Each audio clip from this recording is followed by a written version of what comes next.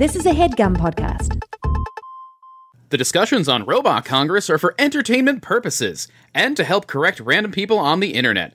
Any law discussed is general commentary only and not to be taken as legal advice. Specific facts will always alter the case. Have a problem? Hit the gym and lawyer up.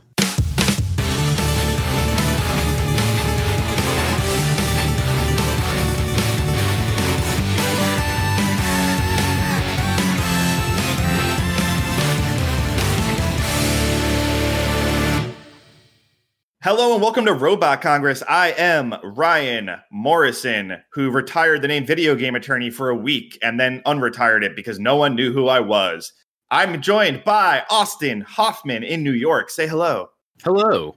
And Allison Rothman in sweet, sweet California. Say hello. Hello. Today we're talking about something important, which is the future of the show, of our lives, of everything.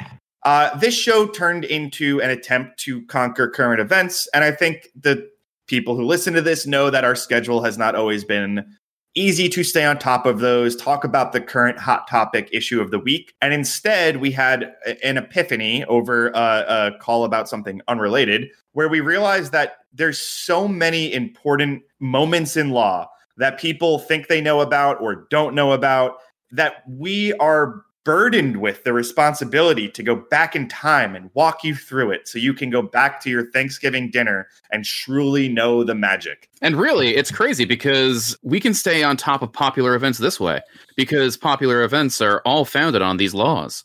It's so important, and you don't even know why. Yes, Also, and to Austin, we're just way too funny to restrict our funny to current stuff. And jokes aside, we really want these episodes to be evergreen, which is, basically that means you can listen to these episodes at any point, know what we're talking about, take something They away have from pine it, needles. and entertain die. yourself with pine needles. Yeah, perfect. They don't die. Thanks, guys. Immortal pine needles. Right, and you can take shelter under them in like a really, really bad snow. Yeah, and I think that Santa. Yes, Santa. I think you're on the right track. Perfect. Yes. Speaking of Santa Claus, the epitome of consumerism and capitalism in the world, can you think of anything more capitalistic and American pride and just what the world needs right now more than McDonald's? Burger King. No, McDonald's. Wait, Lego. Lego? Lego. Yeah. Besides Lego, McDonald's is the most American thing, for sure. Agreed. So, It's also everywhere, just like American culture. I mean, just like Santa. yeah. Oh, Santa's also everywhere. He is I'm pretty omnipresent. sure he makes his way around the whole world, including my house. Do you know you're Jewish, Allie? Santa doesn't like you. And do you know that do you know that We all are. no two countries with a And who's that McDonald's? creep who comes into my house every Christmas? With a big beard. Oh no. That's Hobo Hanukkah Harry. He calls himself Santa. My dad was Catholic and my mother is Jewish, and I was raised Jewish, but we did celebrate. Why do you say was as if he's gone? Well, because he's been in and out of jail, and God knows what he worships now.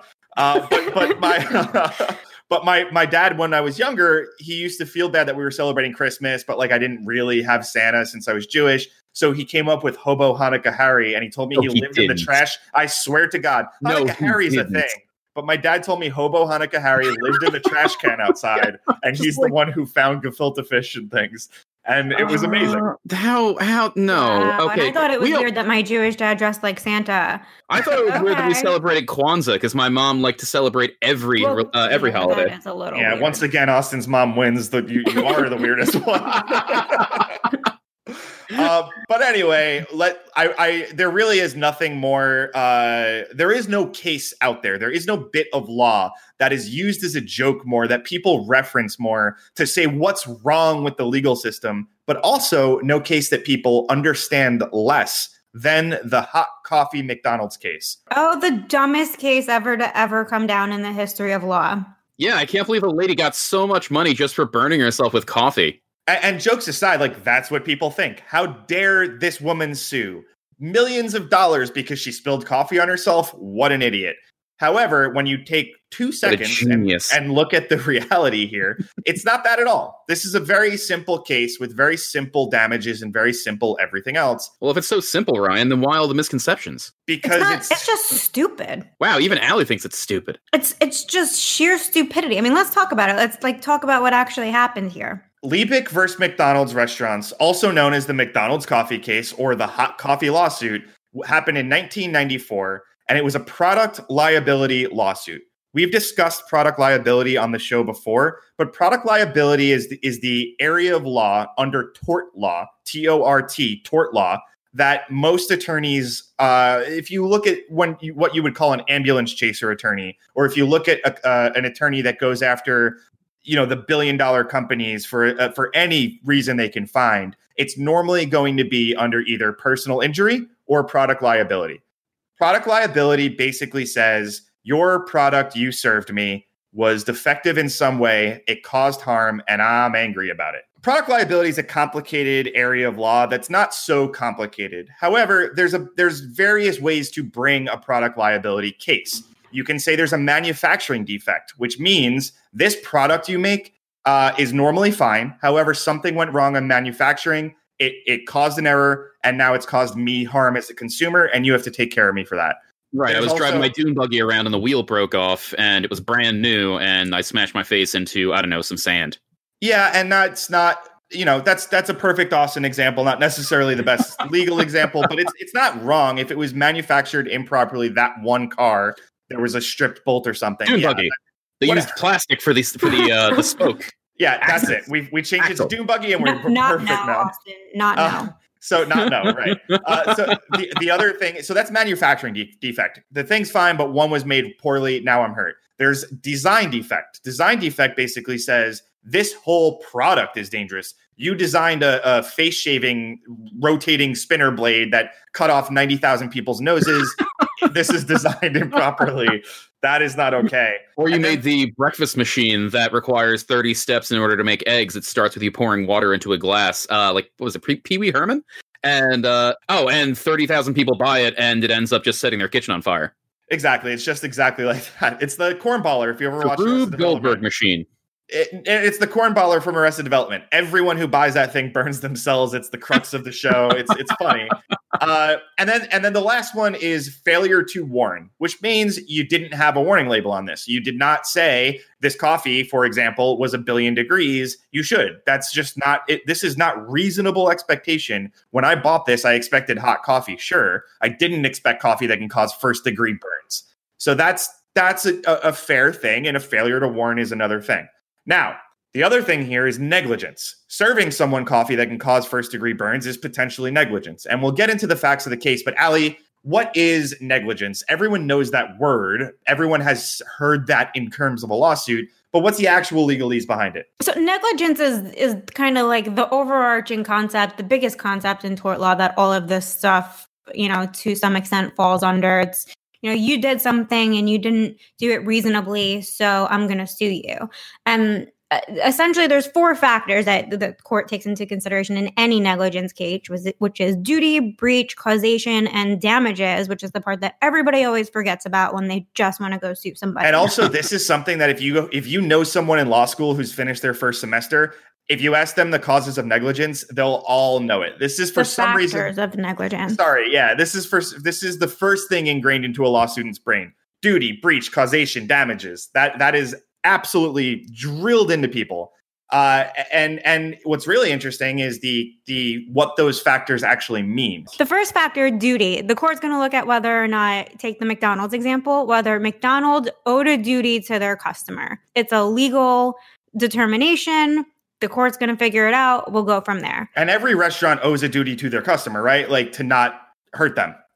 You're like entering this premises to get goods and or services. Any retail store owes you a duty. Yeah. Generally speaking, when you invite somebody on your property, you owe them a duty. The next factor is going to be breach. Did you breach that duty? Did you do something to violate that duty? The next factor, causation, means even if you did breach your duty, did it actually cause the harm that the person's complaining of? Or was it just incidental? So just because like a box falls from a tall shelf in a retail place, if it didn't hurt the person, then there's no damage.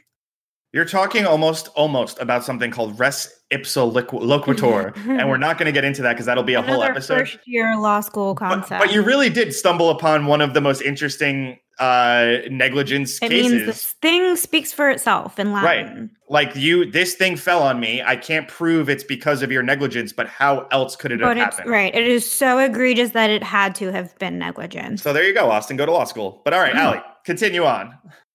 But yeah, I mean, if you're on somebody's property, you're invited on, something happens to you because of, no fault of the person who invited you, there's no causation. A lot of times you'll hear but for, it's one part of the analysis. This thing happened or wouldn't have happened but for something that I did. So that's what the court's going to look at. And then the last one, damages, again, the one that most people just completely disregard is, again, even if numbers 1, 2, and 3 happened, number 4 does also. Everyone driving right now, you're okay. Those sirens are behind Allie. They're coming for me. Hey, Ryan, what's a but for? Please come get me. Please get me. Take me away. So, and then lastly, so we can cut out the sirens behind Allie, is damages, which is the missing factor from many claims. You actually suffered damages. You have here medical bills or other things. It's caused you. You actually got hurt. Right. There's a real actual harm that was caused, not just like you did this to me and I'm really sad about it, or that was really messed up. Would that be psychological harm? Potentially, yeah. But you can't just say like, oh, that was messed up of you. You owe me money now. If nothing, if you weren't actually damaged. And jokes aside, Austin, we get that nonstop in our inbox. Hey, this happened and I'm upset about it. I want to sue. Okay, how did it negatively affect you? Literally my mom. We're in Vegas one weekend. She's in the casino. She stupidly trips down the stairs. Says, I'm going to sue Caesars because I couldn't see the stairs. And I'm like, Ma, you're fine. Like, nothing happened to you. Like, that sucks that you fell, but nothing's wrong with you. And that's when she goes and takes a fall down some higher stairs at Caesars. You should want to bet? Yeah. So let's go into the facts of the case.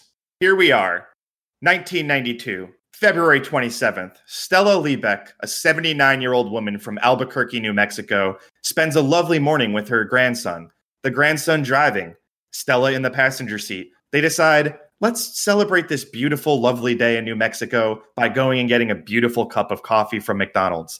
Now, even for 1992, McDonald's very reasonable prices made this coffee only a 49-cent purchase, less than $50, which would turn into $2.86 million in damages. Stella ordered a coffee. The coffee was handed to her. Moments later, whoopsie daisy, grandma'd, and the coffee's all over herself. Now, I misspoke earlier. The burns were actually 3rd-degree burns, which I don't know if that's worse or better than first, because I've been blessed to not been burned. Oh, that's worse? It's worse. Yeah, 3rd-degree burns I think they're the worst. I don't think that there's I'm really embarrassed about that. And what a blessed life that I don't know. But I know because I gave myself 2nd-degree burns with oil. Fair enough. Ow. So she got 3rd-degree burns, the worst kind of burn, according to medical research expert Austin Hoffman. Yes. And jokes aside, coffee shouldn't do that. Coffee should not be ripping your skin off and melting it as soon as it makes contact with you. Sweatpants. This happened through her sweatpants, mind you. It didn't fall directly onto her skin. Oh my goodness, there was an intermediary that was protecting her, and still she got 3rd-degree burns. That's insane. It seared through the sweatpants and leaked onto her poor skin, and you could just imagine the pain and the terror. There's nothing you can do about. Oh man, I'm going to stop talking about this. It's terrifying. And jokes aside, I mean, that sucks. So Liebeck was taken to the hospital where it was immediately determined she suffered 3rd-degree burns on 6% of her skin. That's a big chunk of skin. And lesser burns over 16% of her skin. So this is her legs, her buttocks for the medical terms, and groin. She's covered she's covered in really scalding coffee in areas you don't want to be burning. Not that you want to be burning anywhere, but if I had to list all my body parts, it's probably the last 2 that I would put on the list. She remained in the hospital for 8 days while she had to undergo skin grafting surgery. This was not someone who, the coffee was a little hot and it hurt my thumb. This is someone who had to have skin grafting surgery at 79 years old to have her body replaced. Grafting surgery, or is grafting the verb? I think you skin grafting surgery. I think you graft. You graft something on you graft something onto something else. So Yeah, skin grafting surgery is still the grafting is the verb. I'm not saying either of you are wrong. I got the degrees wrong. I DEFCON'd it because DEFCON 1 is the worst DEFCON. And people say, "Oh my God, we're at DEFCON 5 now," and I'm like, "Oh, thank God!" And they're like, "No, we're on fire." So it's the same. It's the opposite with burns. Got it. So like this was a really crappy time for this woman, Stella. She's in the hospital for over a week. She's having trouble eating. Apparently, she lost like 20 pounds, which brought her down to, I guess they're saying 83 pounds. So, most which at 83 pounds, but this is a really big problem. Yeah, and 83 pounds, you're not a human anymore. You're a skeleton. She's dying. Yeah, and yeah, I mean, this is really, really bad. And then after she gets out of the hospital, she then has to be cared for by her daughter for weeks. Yeah, just because you get out of the hospital doesn't mean that you're okay to take care of yourself, especially if you're that old. Really hammer that home. She's in the hospital a week, then leaves. She needs personal full-time nursing for 3 weeks, which was provided by her daughter. So fine, the costs aren't necessarily there, but that's full-time caregiving. That's terrible. Yeah. And then she also suffered permanent disfigurement and was partially disabled for 2 years at 79 years old. So anyone who knew those facts would feel bad for her. This is a sad story. This is something Could you imagine the location of those burns trying to walk afterwards? I think the general perception of this when it happened was basically like, oh, she burned herself with coffee and then she won millions of dollars and that was it. Like you didn't think about nobody knew or read or realized how bad the situation was, what the consequences were. Well, I certainly didn't. Neither did I until I went to law school and learned about this. And even in law school, they don't really go over it. But I will say that this is proof of concept of what works with lawsuits, which is public perception and marketing. The McDonald's battle planned here. They said, all right, this 79-year-old woman, we're not going to settle with her because it's going to set a bad precedent that we have to settle anytime somebody touches our coffee. And instead of that, McDonald's went out and started a campaign against this woman. How frivolous is this lawsuit? How bad is the American legal system? We poor McDonald's are getting taken advantage of by this lunatic.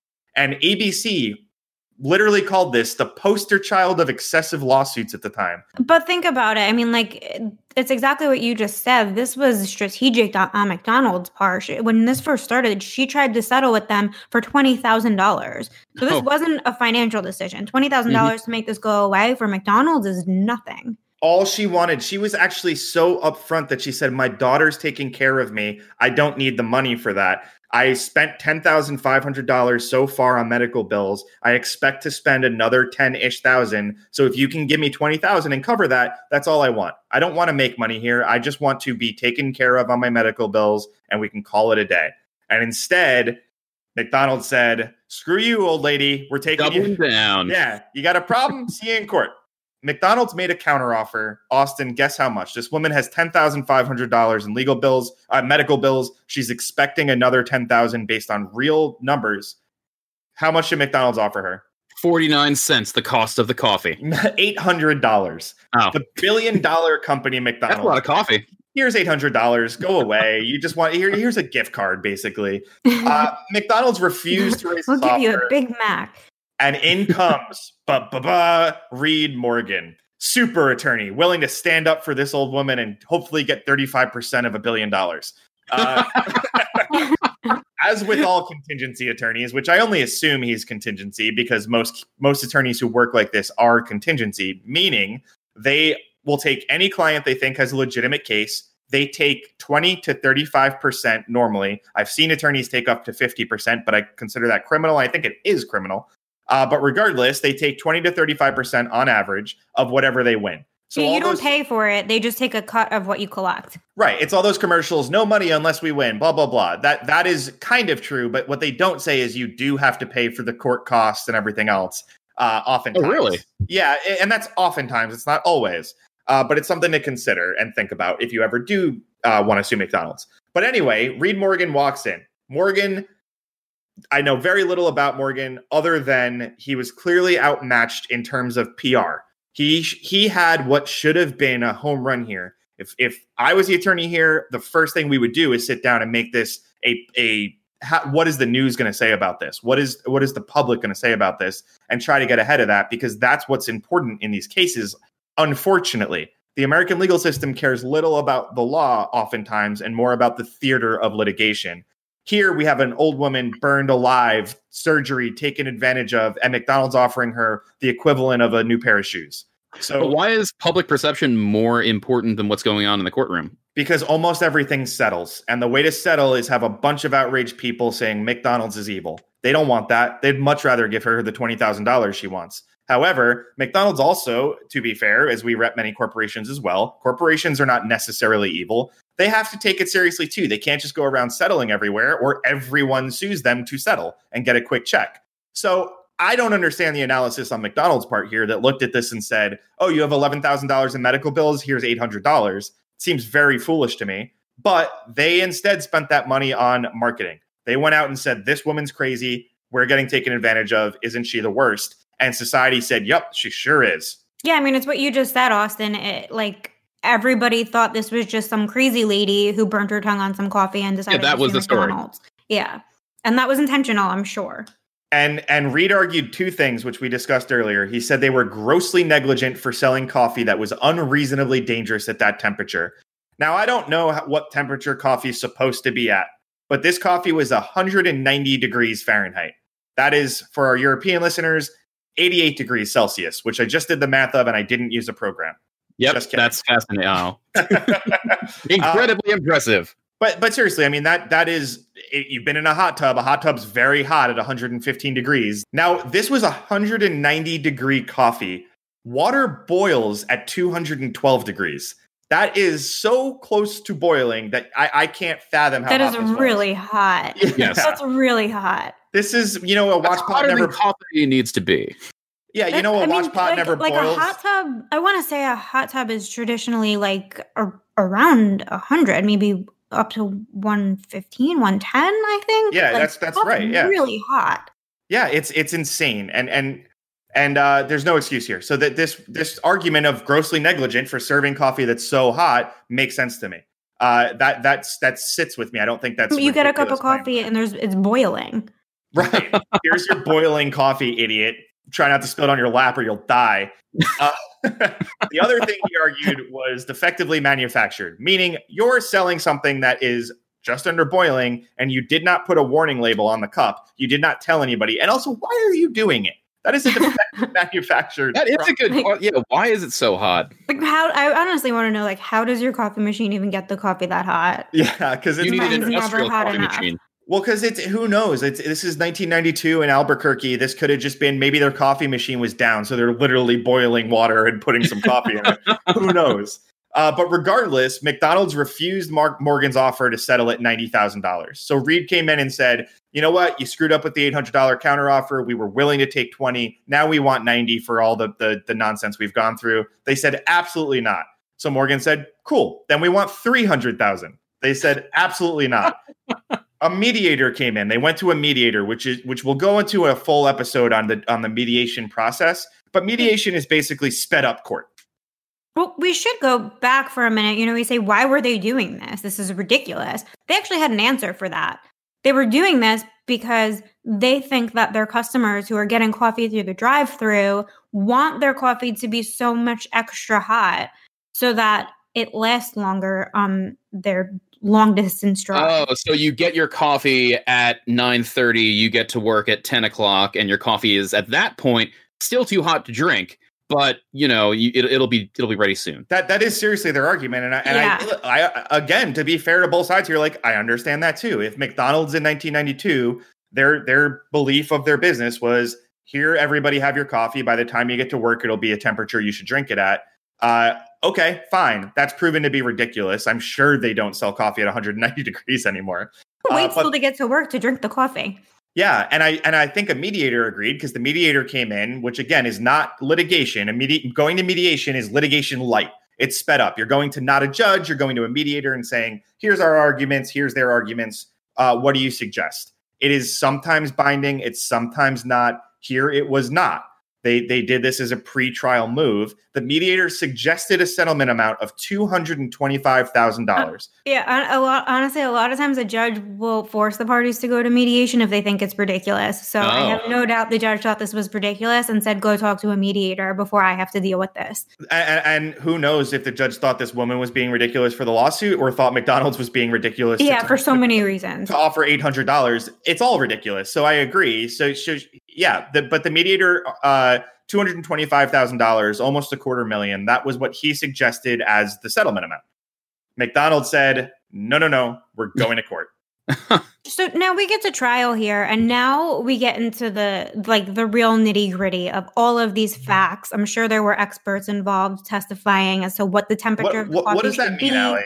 Yeah. So, but really, what is an expert? What does that look like? That process, finding an expert, using them, etc. You're the litigator here. What is that process? Yeah, believe it or not, there's experts in everything out there. So any type of case you have, when it comes down to these little, the little details, the court's going to want to hear from somebody who really has experience and not just take your word for it. So there's Austin. What would you be an expert in? D&D. D&D for sure. Sure, or fantasy novels, or maybe writing. But not writing. How do you become an expert? Do you have to be certified in something? Yeah, there's no actual certification, but you're typically super highly qualified due to your experience. So you present to the court your expert. You say, hey, this person, if it's a personal injury case, for example, this guy has been practicing this specific type of medicine for so many years that he would know. Of all people, he would know best what's most reasonable to do here. Mm-hmm. Like I'm an expert of the Taco Bell menu. Yes, right. Or they got a coffee expert. They got a coffee expert. Now I don't know if they got a coffee expert, but I'm sure they talked to a lot of people about what's a reasonable temperature for coffee to serve coffee at, so it's not going to burn off your skin. Right. In this one, Morgan argued to the court that coffee should never be served hotter than 140 degrees. Ever. Which means if Morgan is the attorney for the plaintiff here and he's arguing that, it's probably true coffee should never be served over 150 degrees. But still, it's a negotiation, yes. Well, it's more just like you advocate as hard as you can. But 190, I think all is ridiculous. But he went to other establishments and found out what the temperature of their coffee was. And found that these other places were serving their coffee at a substantially lower temperature. Oh, okay. So only McDonald's wants to cater to the commuter. They care about the stuff commuter. You do when you're litigating to show that the other side is so dead wrong and unreasonable. And what's super interesting is what he found. And I don't know if you saw this, Allie, but basically he said at 190 degrees, which just was served, third-degree burns happen in only 3 seconds. Meaning you spill it, you have third-degree burns. You can't clean it up. And that's the type of stuff that the expert comes in to say. The expert's not going to say, every single eating establishment serves coffee at this temperature, but what they are going to say, you're going to have a doctor who can speak to what happens when liquid that hot touches your skin. What happens when you get these types of burns? What's the long-term effects of this? All of that type of stuff. And listen, the reality is, and what he also found is if you lower that temperature to 160 degrees, it takes 30 seconds for those same burns to happen, meaning you can fix it, clean it, repair it before you suffer the need for skin grafting surgery, as we have all agreed is the proper term. Right. And so interesting too is that during the course of this trial, they also uncovered that more than 700 additional reports of people being burned by McDonald's coffee had occurred within the 10-year period of 1982 to 1992 when this happened. I wonder if those people sued, or do you think they saw this case and they're like, oh man, thank God I didn't sue. That woman's life is ruined. I mean, it sounds like a lot of them settled. This happened before this case. So they were probably actually watching this lawsuit saying, oh shit, I should have actually sued them too. I took the free coffee, or I took the coupon for the my $800 and she's here. Yeah. So what I love is McDonald's argument was, that's not enough, Allie. 700? That's not enough for us to change our policies. Their product manager, their quality control manager, Christopher Appleton, whose other job is complete asshole, testified that the number of injuries was insufficient to cause the company to even evaluate its practices. not make a change. He's saying not enough people have been hurt to even look at it. Wow. So I wonder what the number for him was. Does it have to be like 10,000 people have to be maimed by our coffee in order for us, say, hey, maybe we shouldn't make it so hot? Or is it hundreds of thousands of people? Where's the line there, Mr. Appleton? I mean, this guy clearly just did not give a crap about it. I mean, because he also said, basically, there's a lot of food we serve hot, and yeah, it can cause burns, but we have a lot of other things to worry about than the temperature of our food. Over 1 billion served. If we're just burning 700 of them, screw them. Oh my goodness, that I can see the argument. It's like, that is less than 1% of our customers. That's less than 0.1% of our customers. Well, it's fine. He said under oath on the stand, Appleton conceded that, yeah, this will absolutely burn you and your throat badly if you drink it. But we're not going to change it. No. But Mr. Appleton, what about people that get the coffee and then want to drink it? You fool! McDonald's will tell you what you can do with the coffee, and you must wait 4 hours to drink it. Well, we're not going to tell you that. If you want coffee that you can consume like a human, go to Burger King like some poor person. That's right. Oh, their McDonald's coffee is future-proofed. That would be the language used. That's right. It is proof for the future. You don't have to worry about your coffee going cold right now because it's going to be hot for an hour. We have 49-cent coffee here. If you want that McDonald's trash 47 stuff, then yeah, you can drink that same day. Yeah, so the 12-person jury heard this case. They reached its verdict. They applied what's called comparative negligence. These concepts vary somewhat from state to state, but generally speaking, they're going to look at how negligent was McDonald's versus how negligent was this lady, because maybe they both did something wrong. Maybe this lady was stupid for spilling her coffee somewhat. Oh, so it's like when you get in a car accident and the insurance companies determine what the percentage was fault for the That's exactly it, and that was a great example, Austin. I can't. No, this is a moment. That's Austin's perfect. Hell yeah! I'm so proud of you. Yeah. That is literally what comparative negligence is. If this was 100% the other person's fault, here's the damages that you would get. However, you're 20% at fault too. You were served coffee. Don't put it between your legs, Dumbo. And again, it varies. So like some states will say, oh, if you're more negligent than the other person, you pay all of it. But some other states do it, according to the percentage at fault you are. Yeah. So you're 80% at fault, then you get 80% of the damages. What's interesting is some states, if you're 20% not at fault, meaning you're 80% at fault, some states will say if you were over half at fault, you can't collect anything. So after making that determination, they looked at McDonald's. They said, McDonald's, you're 80% wrong here. But Stella, you're 20% wrong here. So from there, they awarded her $200,000 in compensatory damages, which was then reduced by the 20% that they found her at fault. So $160,000 is what she got in compensatory damages. She wanted 20 grand. They offered her. The jury said, nope, you get 160 for those damages. Yeah. Okay. I mean, she got a win there for sure. And then on top of that, and this is the amazing part. On top of that, this is the America part, but continue. So on top of the $160,000, again reduced from $200,000 because of her fault, they also awarded her $2.7 million in punitive damages. What is that? $2.7 million just to rub McDonald's nose in it. The $160,000 is the actual damages, saying here's the actual stuff suffered. Punitive damages are super rare, but they're literally the jury or judge saying, shame on you, defendant. You shouldn't have done this. You're extra bad today. And as a result, we're going to charge you. We're going to demand more money from you. So because McDonald's was being so ridiculous with the case, they took way more money from them? It's literally just a form of punishment. Yeah, I appreciate you acting confused to try to walk the audience through this conversation more, but it's not confusing. Yes, it's punishment money.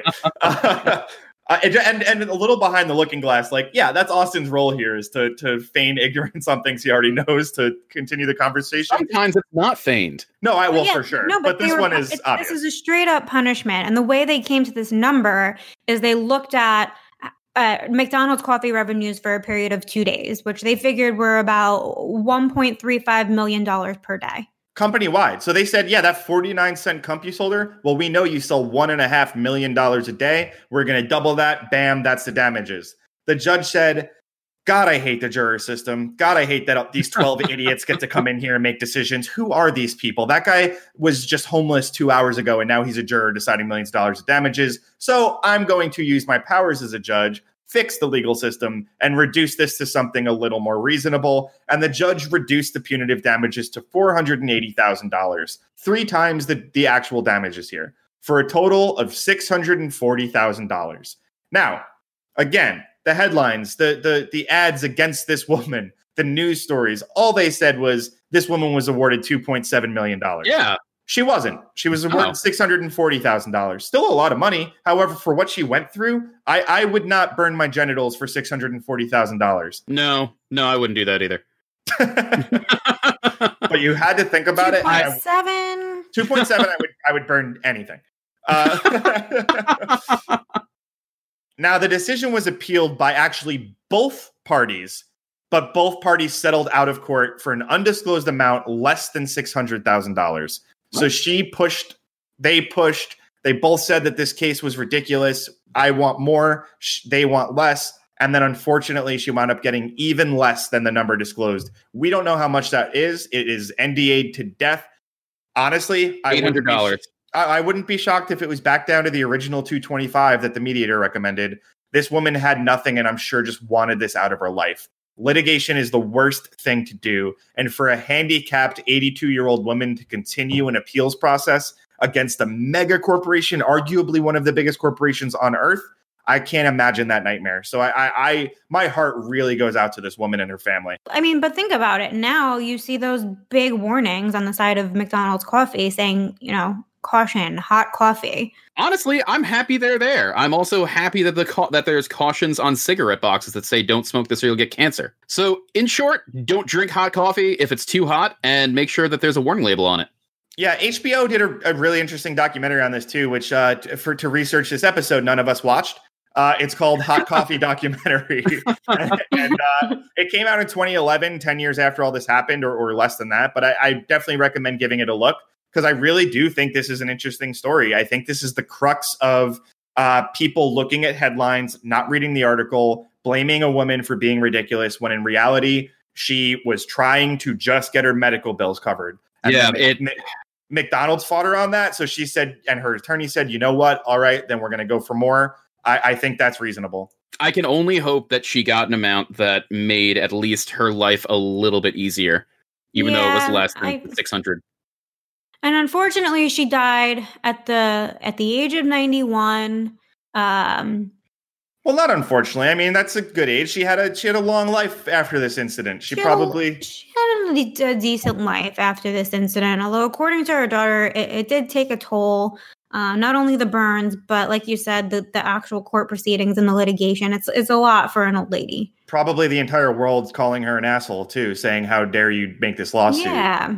At least the internet wasn't a thing yet. Well, many people don't leave a legacy. She left a legacy of shaming our entire legal system. So congratulations. She left her mark. Yeah, and listen, it's important that the world knows the reality here, and that's a lot of what we're going to be doing here, looking at cases like this, but also looking at cases that just you've heard of, that everyone has heard the names of, that you might not know actually what the case was about. That's the future of this show. It's going to be a good one. Follow me on Twitter at Morrison. Follow Allie at Allie Rothman. Follow Austin at Robot Austin. Robot Austin. And follow the show at Robot_Congress. Robot_Congress. This is the outro song, but not the actual outro song. Bye, Craig. Bye, Craig.